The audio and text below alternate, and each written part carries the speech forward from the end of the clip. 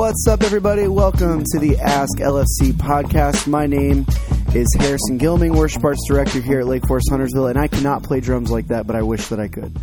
Hey, I'm Mike Moses, lead pastor, Lake Forest Church, Huntersville. Happy day to you, whatever day you are listening to this podcast. We appreciate you following along with the Ask LFC podcast. We are not trying to shock and awe the world. It's a place where we digest some things that have happened at Lake Forest. We explain why we do some things. We talk about topics that are upcoming and just some general biblical and ministry ideas for those who are sort of first followers or leaned in at Lake Forest Church. I forgot to tell you this, Mike, but I'll say it here publicly on the podcast because it was pretty cool. But I know this happens to you sometimes as well, but it's just fresh because it just happened. But on Easter Sunday, just a couple weeks ago, I was hanging out saying hey to a bunch of people coming in and out. And like multiple folks paused to stop and say thank you for the podcast. Really? And that they listen to it while they're commuting, driving around, and they catch up on it when they have any opportunity to. So as I said to them, and as I say to you listening right now, it's just always fun to hear that there's some folks tracking with us, and we're not just speaking into the void, but we appreciate you guys for listening. Thanks for that feedback. And in the month of May, which we're about to enter, we're going to have a couple of staff interviews, like who works here. We would love suggestions. If you're like, man, I'd like more of this type of content, or I'd like a certain type of content that I know you guys are capable of and you have it. Either it's some of the deeper goings on behind the scenes at Lake Forest that would be helpful to know about, or other things about theology and scripture and life. We'd love to have suggestions from you. Yeah, that'd be great. Email us at asklfc@lakeforest.org. That email account comes straight to us. We get it all the time. asklfc@lakeforest.org. And it's always more fun when we get to interact with some stuff that you guys bring to us. Now we are actually, this is 83 episodes in, Mike. We've been trucking along in this podcast. Episodes. Pretty crazy. And that reminds me of something that I went to a pastor's conference when I was young, Pastor Mike, with awesome surfer dude hair. Bleach blonde. That's awesome. And this pastor said, the guy leading said, generally people kind of join your church because they sense God is doing something. Why would you join a church unless you don't want to grow spiritually? You're like, I want to appear to be following Jesus, but I don't want to actually be. This place will leave me alone. Other than you, if that was your motivation, most people join a church because they're like, God is here and doing something and might do something in my life. But he said every 3 to 6 months, every church member kind of sort of asks the question, is God still at work here? Is God still moving? And that's when I learned that's one of the reasons why we tell God stories every now and then on Sunday mornings, to hear God at work in someone's life. And so, man, if you were not with us in person or online on Worship Sunday, and just so that question can be re-answered for you for the next however many months, please go catch up. It was Baptism Sunday, New Ministry Partners Sunday, and Foundations class, our fifth graders, where we're evidencing God's Plan A, where parents are teaching their children the good things about God, Father, Son, and Holy Spirit. They partner with the church, and that partnership really peaks in the fifth grade with our Foundations class. We lead kids to pray for salvation for the first time for their own. If they have not, they either are baptized, or if they were baptized as an infant, we complete their baptism. Those guys didn't expect me to fling water all over them. It was awesome, though. Y'all, God is at work in so many families. I again, in the baptisms in the first service, for those of you who weren't there, I was overcome emotionally in the infant baptism, seeing these young the largest band of people coming through our Welcome 101 class right now are young couples with a baby or two. And I was overcome watching these young families choosing to put Christ in the center of their home, symbolized by covenant baptism. And I had to, I don't know if you were out there. Actually, the band probably came off the stage. I had to tap out. I got emotional. I was like, Jeff, I can't. You do it. And he had to do all the rest of the baptisms in the first service. It was just beautiful. I saw it was a beautiful day, and it was neat for me. I got a chance to baptize my own 10-year-old Ben, which was really neat. It was in the 11:05 service. Yeah, in the 11:05. It was just a very cool day for us. And Mike, you always jokingly refer to it behind the scenes to our team. If when you come in, our band and our tech are preparing, you go, guys, it's payday. This is what we do it for right here. This is the day we get to celebrate the stuff that God has been doing behind the scenes. Well, we know all the fifth graders are making a public profession of Christ for the first time, and there were 20, 30 something throughout the day. We know that every adult joining the church, actually, my words, I got new words. I heard someone say this, and it fits us. You can't join this church. We don't have members with privileges. Yep. You may partner on our mission. And I think I like that. Me too. But for those choosing to become partners in mission, adults, we know for some of those, this is their first ever profession of faith in Jesus. For some, it's a re-up with the Lord after years in the wilderness, etc. So just joyful stuff. Okay, this is a fun little thing because not everybody was in the 11:05 and saw you get to participate. I'm going to say participate in Ben's baptism. That's right. By the way, if I still have my hair, I'd have his haircut. It's pretty wild. It's pretty wild. His boss got the swoop. It's like swoopy down in front of his eyes, and then tight on the one side. Yeah. By the way, we're going to get around to talking about the wisdom literature of Scripture, which is this current sermon series. Yes, we will.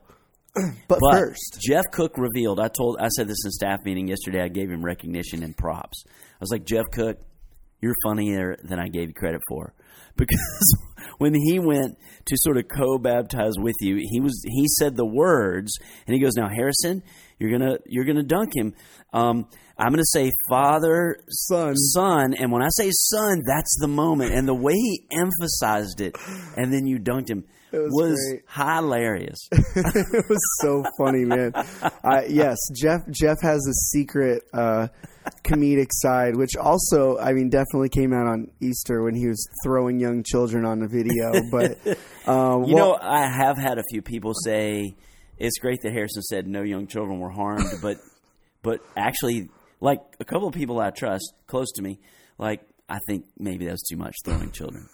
So, it's good to know. Just consider that. Good. It's probably a card you only play once, and it's out there now. We wouldn't do it the next time. Probably aren't going to do it again. Like it's habitual. Yeah. You're a habitual offender. You're a habitual child thrower. Probably not a good thing.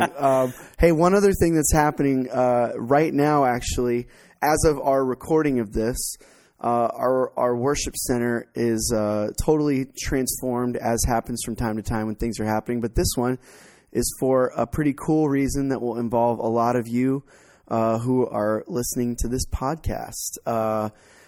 Here, just tomorrow night, as of the moment of recording this, there's like a just massive women's event happening here, just a gathering of so many of the women of Lake Forest Church to worship together, to be encouraged, to share in some food together. So we just basically want to just pause because we're reminded walking in how different it looks in here. They're getting ready for a big old party, so we just want to say props to you guys. Angie, I know you're Emily. Angie's looking forward to that with some friends, and about 10% of our church body are registered for this deal, which means it's 20% of the women at Lake Forest Huntersville and/or their friends, and that makes me happy.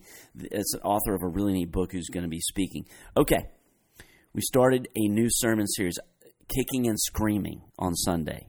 I really just wanted, can we just call it 2 weeks between Easter and the next Sunday? Because I just wanted to luxuriate in Easter and all the push for House of Blues up to Easter. But apparently God did not make the sun stand still for a whole week for me the way he did for Joshua for one day during a battle. So we had to have it. I wish we would have done your idea of just canceling service and having everybody do a big slip and slide out on the lawn, but no one else went for that. The whole staff voted me down on that. Can you believe that? I know, it's a shame. Gosh. I mean, I had already bought an American flag Speedo because for my bathing suit for this season. I was looking forward to showing Memorial it off. Day's coming. You still got time. I'll tweet it. Oh, boy. Okay. No, I won't.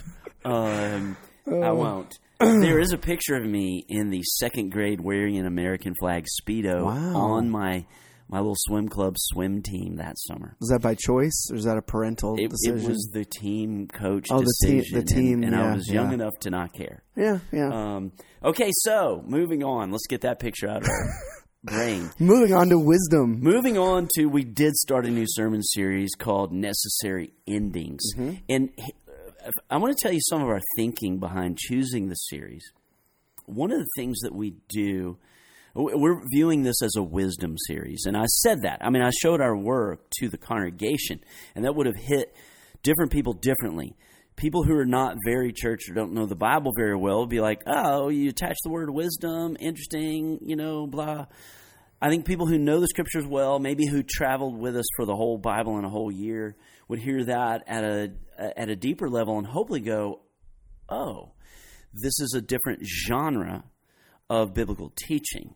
And it is. This is a different genre, and the sermons will be a bit different to fit that genre of teaching in the Bible. Those of you who are longtime listeners or ministry partners here, you'll know our sections of our staff go away twice a year and start asking big questions of what kinds of things from God's Word do churched and unchurched people in Lake Norman need to hear over a certain 6-month period. And then our pastors take that raw material and turn it into series. We go find the texts in the Bible. But another thing the pastors do, though, because this is our job, and one reason why we value a biblically educated clergy. We think that wherever you go in church, it is best if you're under teachers of the Bible who have been trained in the original languages of the Bible, if possible, who have learned the history of interpretation of the Bible, so that we don't arrogate to ourselves that we're the first people to interpret the Bible. There's a whole history of faithful and unfaithful interpretation of the Bible that can keep us out of ditches today, et cetera, et cetera. But us pastors get together and we geek out on stuff like, okay, what is a healthy, balanced biblical diet for Lake Forest in the family of churches? We do this as a family in the space of 12 months. One of the reasons why we don't pick a book of the Bible like Luke and preach through it for 1 year, 2 or 3 years. That's a lane that some churches choose, and it's a faithful lane. And in fact, some churches are so fired up about that, they say it's unfaithful to teach otherwise, which is kind of funny because Jesus didn't teach that way. You'll notice he picks different Old Testament scriptures to fit different circumstances, different subject matters. So, case closed. That's not the only way to preach. And I can get an attitude about that if I'm debating with other pastors. But I'm not doing that with you all. But one reason we don't do that is we need a balanced biblical diet. And so in any given year, we're not going to hit every part of Scripture, but we actually think back for 2 to 3 years at a time. Have we had series anchored in the Gospels? Have we had series in the historical books of the Old Testament? Have we had series in the Old Testament prophets? Have we had Apocalypse, the book of Revelation, or prophecy in the New Testament? Have we had poetry? And so we did Psalms in Hope and House of Blues, for example. Now, that was all off the table in our whole year in the whole Bible, right? We just went through it all. So this year we started. Where did we start? Oh, I just was looking at it yesterday. I just had it up yesterday. We sat down. Gospels. We sat down talking about all of this. Yeah, it was the Gospels, because yes. whenever we launch a new church, a new city launch, we always start with Jesus stories. Exactly right. So we started with Gospels. Jesus over everything. Yes, yeah. So that whenever there's a new baby church starting at Lake Forest, guys, all of our churches, we hit the reset button and we go to Jesus stories, because that's where a church needs to be birthed out of. So that is a method that we have. It is a baseline. Then we went to Made for This, which was more strategy for spiritual growth. Our spiritual growth strategy at the church, and that was a little bit all over, but it was New Testament. Then we went to poetry, the Psalms, and lament. You guys know about that. Then we went back to the Gospels for the weekend: Good Friday, Silent Saturday, Easter Sunday. And I hope you guys agree that the Easter text of the sign of Jonah, Jesus teaching on that, was maybe an unusual, maybe an unlooked for, surprising Easter text, but I love how pregnant it was. It was awesome. With meaning for the resurrection. And so now we're like, it's time to get some diet from the Old Testament, and we haven't done a wisdom literature series for a while. Let's do wisdom literature. Now, we also, it's not all being geeky theologically. Okay, so let's do a study of the book of Song of Solomon. We also have been in this run of your spiritual growth. And we want to do, like if you picture a climbing wall that you pay to go, we want to do one where the handholds to climb the wall of life are practical life wisdom, because that's what wisdom literature is, like wisdom for everyday life. So this one is not going to include how to pray in 4 easy steps. It's not going to include how to share the gospel with your friends. This is going to be, if you were here last week, how to make good decisions at work, how to know when your boyfriend or girlfriend you should work on it and there's hope there, or you need to get out, to quote the movie. Oh, there's another Jordan Peele movie coming out. I heard about that. I've seen the preview now twice, because I've been to a couple movies lately. Like there's movies you need to see in the main theater, and Batman is one of them. I will never not see Batman in a big honking theater. Angie is like, Mike, I love you. We're empty nesters. We get plenty of time together now. So I don't need to say yes to you to go to the Batman movie and waste 3 hours of my life. So I took myself to see it on a mid-afternoon matinee. It was awesome. I had nachos, the new ginger Diet Coke. I loved every second. Okay. What was that? That was called a rabbit trail or a tangent. Okay. But you were talking practical about living. Practical living. Yeah. For practical living, breaking up with your whoever. Right. So is that what got you thinking about the movies? You thinking about going on dates to movies? Maybe so. So, we want this to be eminently practical, and I think it was on Sunday. I got a lot of lean in and response from it, and I'm looking forward to this Sunday. But I thought, for you podcast listeners, you're the kind of folks who have toleration for the kind of things us pastors and you talk about, which is, again, this balanced biblical diet. So the where this will come out of the water. Like the above the water line is, we're talking about relationships and work and boundaries and decision making. The below the water line heftiness of this series is we're leaning into the form and the function, that there's a portion of God's word where God cares, where there is wisdom, there are wise. God has set up the world in such a way that there are principles to live by and practices that if you do them, life will generally go better. It's not a guarantee. It's not a mathematical equation. It doesn't control God like a Harry Potter potion and make you successful. But net, if you do these things, you're more likely to be successful. However you define success, however you might define success as a parent, or etc. So let me just pull the covers back. And could I just talk a little bit about what is wisdom literature? Harrison, is that okay, or have I already lost our audience? No, that sounds fantastic. Let's do it. Although I will say, when you were talking earlier about wisdom literature, and then you said we should spend, I think you were going to say Proverbs, but you accidentally said Song of Solomon, and that would be a very different series. Yes. If we've spent 5 weeks in Song of Solomon, just for the record. You're right. And by some definitions, Song of Solomon is poetry in the Bible. In some other definitions, it fits under the wisdom literature. Yeah. So there's some lists that would put Song of Solomon with the wisdom literature, and others that wouldn't.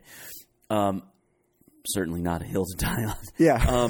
So the wisdom books in the Bible, in their probable order of writing, are Proverbs, Job, Ecclesiastes, and then there are two other that are in the Eastern Orthodox and Roman Catholic Bible or canon, called Wisdom of Ben Sira and the Wisdom of Solomon.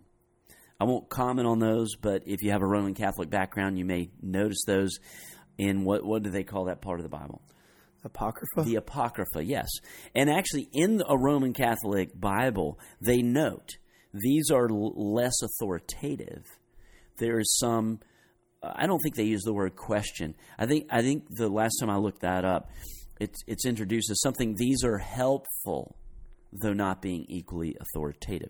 And I've read them, and they're interesting, and they are helpful, but I see why the early church leaders generally did not include them, and it was later that they came back and were re-included.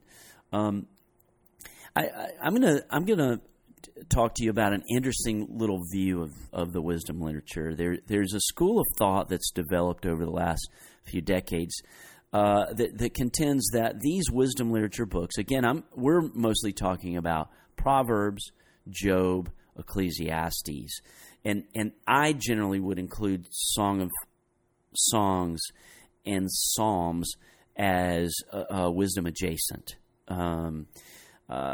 if not it themselves, and that these books were probably written by what we could call the sages of God's people.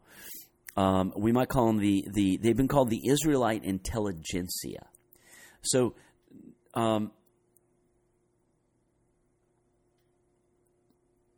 Psalms and Proverbs have been many contributors.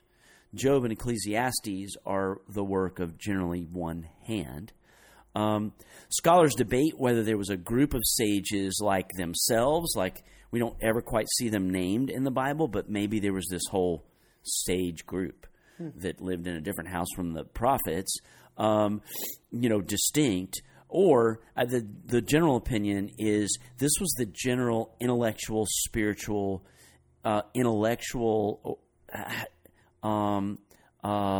these were the educated of society, but not some sub-distinct group. The sages also, just from the content of these books, they include things about the palace and the farmer. But they were likely those who served as diplomats, palace bureaucrats, counselors, advisors to the king, educators, musicians, whatever their version of scientists or healers would have been. And they wrote and edited the wisdom literature in the Old Testament over the course of almost 1,000 years, it seems like. One category of scholars identifies three different types of wisdom that run through all five wisdom books. One, village wisdom or folk wisdom, characterized by the short, pithy statements with examples drawn from nature, and it might be framed as instruction from parents to children, like what's the one about ants, right? Those kind of things. That's one type, is like folk wisdom. Another type is royal wisdom, instructing junior bureaucrats or the prince, on the intricacies and treachery of palace politics. That's like Proverbs 23, by the way, the beginning of that. By the way, if you've studied government and politics ever, at some point you read Machiavelli, or the phrase Machiavellian approach to things. That was like a wisdom literature written in Renaissance Italy in the form of instruction from a senior official to a young prince who will one day be king. His number one writing, I believe, was called The Prince. So familiar, like that was leaning into this familiar form, and that's how the book of Proverbs begins, actually. And then a third category of wisdom literature. So there's sort of folk wisdom, there's royal, or ruler wisdom, and then there's theological wisdom of deep reflection on things like, is there a God? Job. If there is a God, why do such awful things happen? Ecclesiastes, Job. And these are weaved throughout all these types, most of the different types of wisdom literature. The way that I talk about wisdom literature, just did this with my seminary class a little bit, because when I was teaching church planting, Harrison, it's interesting. The first couple of years I did it, of course, hey, look, there's a birthday balloon going down the middle of Gilead Road by itself. A helium balloon anchored to something, bumping along, like keeping to its lane. Oh, and there's somebody on the wrong side of the road, parked, trying to get it, getting out, grabbing the balloon before. Oh no! Oh gosh. Okay, squirrel. We're good. We're safe. They succeeded. Mission accomplished. Balloon, $2 balloon saved. Man, and nobody died. That was a high level of risk for a I saw low the amount balloon of reward. first. It's just tootling along. Man. Down the eastbound lane of Gilead Road. Is there a proverb for that situation? There might be. There may be, like, the relative value of pulling over into the opposite lane of ongoing traffic on a busy road to save a $2 balloon.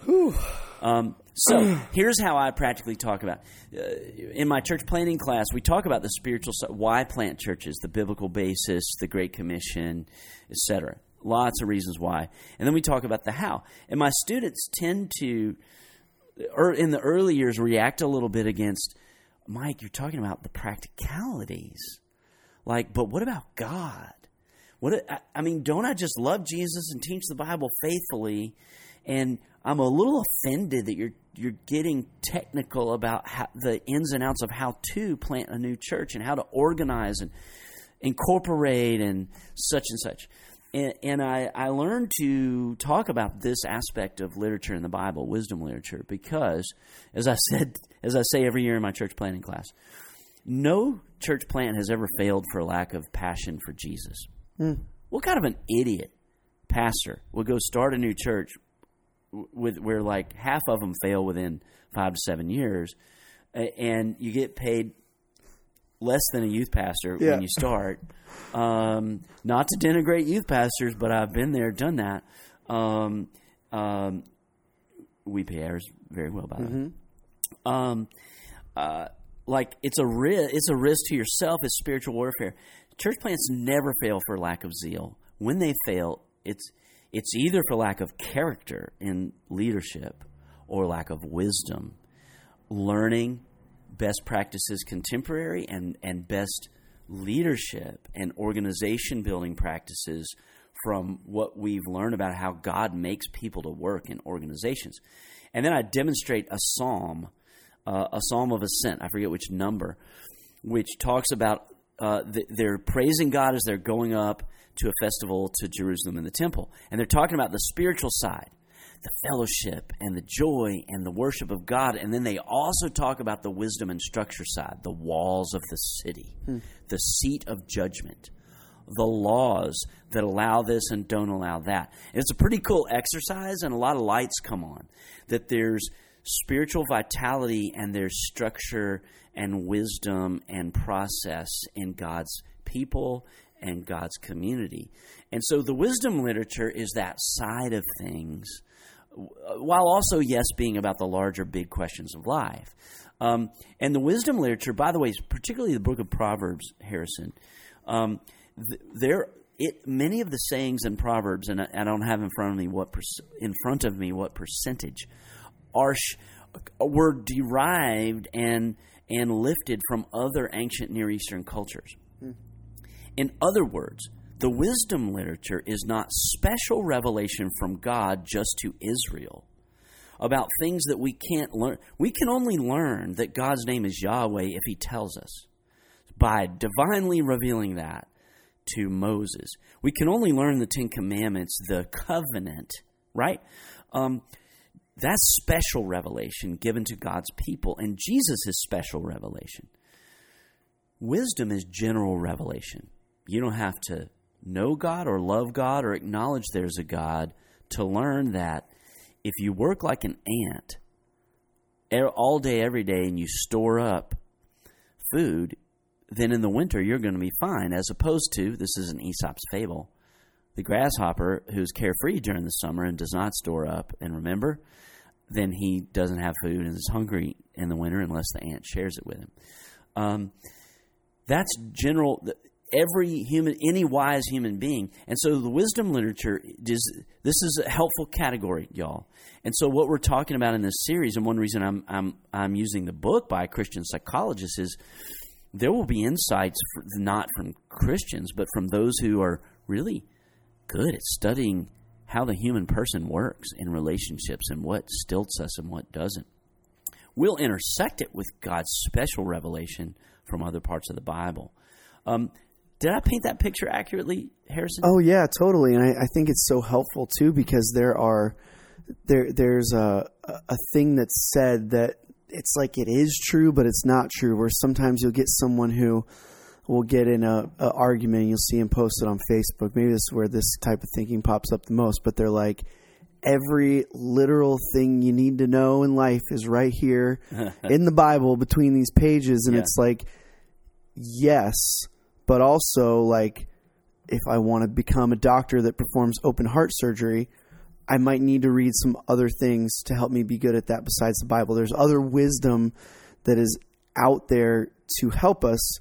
That is, God has his hand in that stuff also. He for an open heart surgeon, that's a task of saving lives. That's a good thing to get good at for somebody, and there's nothing wrong with reading something. So yeah, there are many wise things out there, but we filter it all through this overlay of which is all over the Proverbs also. It's like so much about putting God's word as that cornerstone of your life, as that filter that you process everything else through to go, okay, is this good? Is this something I should follow? Let me put it through this first, and if it checks those boxes, all right, full speed ahead. But for the record, that's what I think of when you talk about that wisdom stuff, and particularly really smart people who are really good at things and figuring things out. And there's a lot of wisdom in seeking counsel from wise people. Yes, and when we talk about general revelation, and that's what wisdom is in the Bible and outside the Bible, this is Harrison. This is the part of God's word out of which the birth of modern science, which gifts the human community with so much knowledge and flourishing, modern medicine, etc. This is why modern science, first of all, this is why early Islamic society science flourished and mathematics movement forward. You may or may not know about that, but the Islamic world flourished in science only to a certain point in the Middle Ages. But then the Christendom flourished and kept going, and both out of this part of God's word, because Islam shares the Old Testament, of course, in their own version of it in the Quran. And it's because, here's what the wisdom literature and what we just said about general revelation, when it's tied to a God-centered worldview, it means the world is comprehensible because God is. God is a rational being. He's gifted us with a rationality. And one reason I include the Psalms in wisdom literature is because one of the most fundamental wisdom affirmations of Psalms is that the heavens declare the glory of God. That we can look at the natural creation, right? It's said a bunch of different ways in the Psalms. Natural creation actually is a vehicle of revelation. And that's true, natural creation, how human beings in groups of different sizes work. That's part of natural creation, speaking back to, God made humans to work this way when it's 3, this way when it's 2, this way when it's 2,000. And you observe God's creation there, and then you take out principles. So that's where don't let anybody kid you. The modern scientific enterprise and belief in the rationality and comprehensibility of the universe, to a certain extent, stems out of a Christian worldview and is rooted here in the wisdom literature, and I think that's super cool. Let me mention one other thing. If you take the wisdom literature by itself in the Bible, particularly Proverbs, you could lead yourself to believe, oh man, if I do things the right way, God will prosper me. And by the way, there are whole streams of Christianity that choose to prefer this side of this bent of teachings in the Proverbs, that if you do this, you succeed. If you do this, you fail. The wise person does this and succeeds. Their plans prosper. The fool keeps his own counsel and fails. That's a baseline, one of the most common repeated general wisdom principles in Proverbs. You could take that and turn it into, great. So the God life, the good life means I just do the right thing and I'll succeed. I'll have health and wealth. Nothing bad will ever happen to me. And we're all aware there are churches and streams of Christianity that emphasize that. It's called health and wealth or prosperity teaching. And that is in the wisdom literature.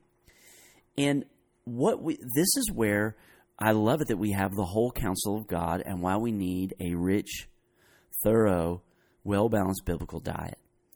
Because then Job, within the literature, the wisdom literature itself, is a 33-chapter argument with the bent.